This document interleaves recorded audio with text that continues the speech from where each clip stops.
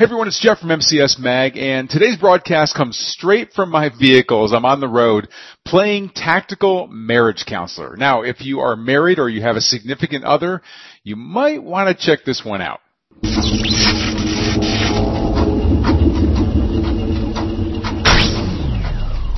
Hey everyone, it's Jeff Anderson, editor for Modern Combat Survival Magazine, and in this special video podcast, it comes as a result of a survey that we did with all of our subscribers and our members last week about what was the number one thing that you were looking for to become better prepared, and then also what was the number one challenge that you had that was holding you back from being more tactically prepared.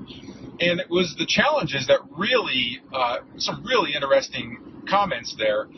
And what was surprising to me was that one of the number one comments was that it was your spouse that was holding you back from being more tactical and being more prepared. Now, I know that wasn't because they're exactly like holding you back, but just that they don't share the same survival mindset that you do, the same tactical mindset. And so this brought up some interesting things that I wanted to share with you related to this. So because I'm in the same boat as many of you out there. My wife does not follow the same path that I do. She does not want to consider the survival threats that are out there. She doesn't want to think about how she could be a victim of crime. She is okay with having guns in the house and me carrying, but she does not want to use a gun herself. She will train with it, but you can tell that there's like this level of I don't want anything to do with this.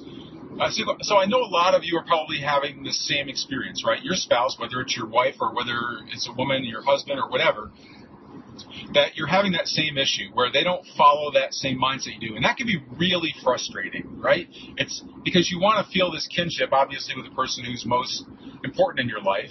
And you want to do this together, but they just don't get it, right?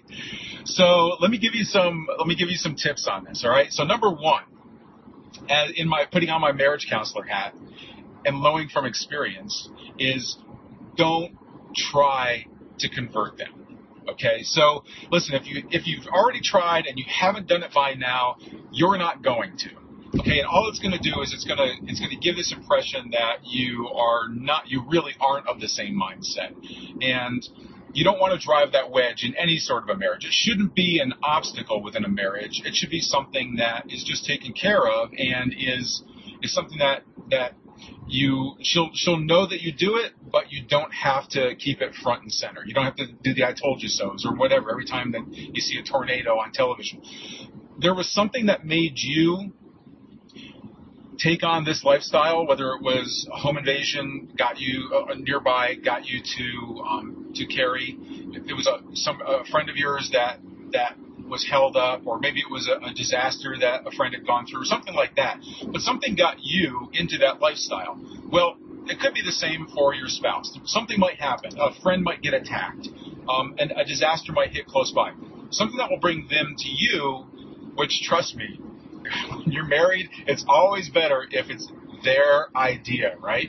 Okay, so one, don't try and convert them. This is your path, and you need to take it out. So number two is, just because it's not their path and it is your path, you need to be the sheepdog, right?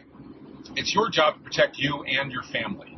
And so as you are finding out more about what you can do, all the training that you do, the supplies that you put together, the firearms that you carry, whatever it is, that's your role as a sheepdog. You don't even need them. I mean, the sheep don't think that they need a sheepdog, right? They're not thinking about the sheepdog, but there's a sheepdog there. That if a wolf comes by, the sheep are going to get attacked, right? It's the sheepdog's role to be able to protect them as much as possible. So that you have to do, which means that you need to maintain and continue to grow your skill set. It's not enough just to own a gun. You have to train with your weapon, right? You have to train tactically with your weapon, not just go down to the range and get a nice little tight shot group there, but you have to train for the threats that you are going to face. It's not a matter of knowing that you could have a flood in your area or something like that. You need to be able to have all the supplies and everything set aside.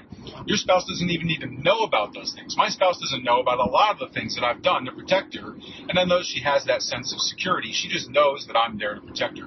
That's all I need as a sheepdog, okay? So tip number 3 is that this is something that is very personal to you, but it's also something that you need to feel like there is a connection with somebody. Obviously, it'd be great if it were your spouse, but you need to network with people who are of like mind with you. Okay, now that doesn't mean you go out and you start bragging to all of your coworkers about your arsenal of weapons and all the survival food you have stocked away inside of your bunker. What it does mean, though, is that you need to find a safe place where you can network, you can share ideas with other people. You need a community of like-minded people that feel and think and train the same way that you do. Now, we talk about survival teams all the time. It's a little bit more involved, but being able to be part of a community that's safe, a safe, practical community, is sometimes kind of hard to find, right? Like if you get on a blog and you start voicing your comments, you go into a forum or something, it's real easy for people to just start slamming you. Don't even think about YouTube, right? I mean, this video is going to be on YouTube, and I guarantee you there's going to be a 13-year-old mindset that's going to get under there in the comments, and they're going to be spouting off all kinds of crap. So that's not the kind of community that I'm talking about. What you need is a safe community, whether it's locally or whether there's an online community, something like that, where you can reach out, you can network with other people who feel the same way you do, and there'll be a sense of connection for you. There'll be a sense of support for you. There'll be additional tips that you can get to be able to become better prepared, or to be able to train more tactically, or be a better shooter, whatever it is that your goal is. Plus, you're also able to share those ideas, because we all have this thing inside of us where we also want to share our own perspective, our own training, and our own experience.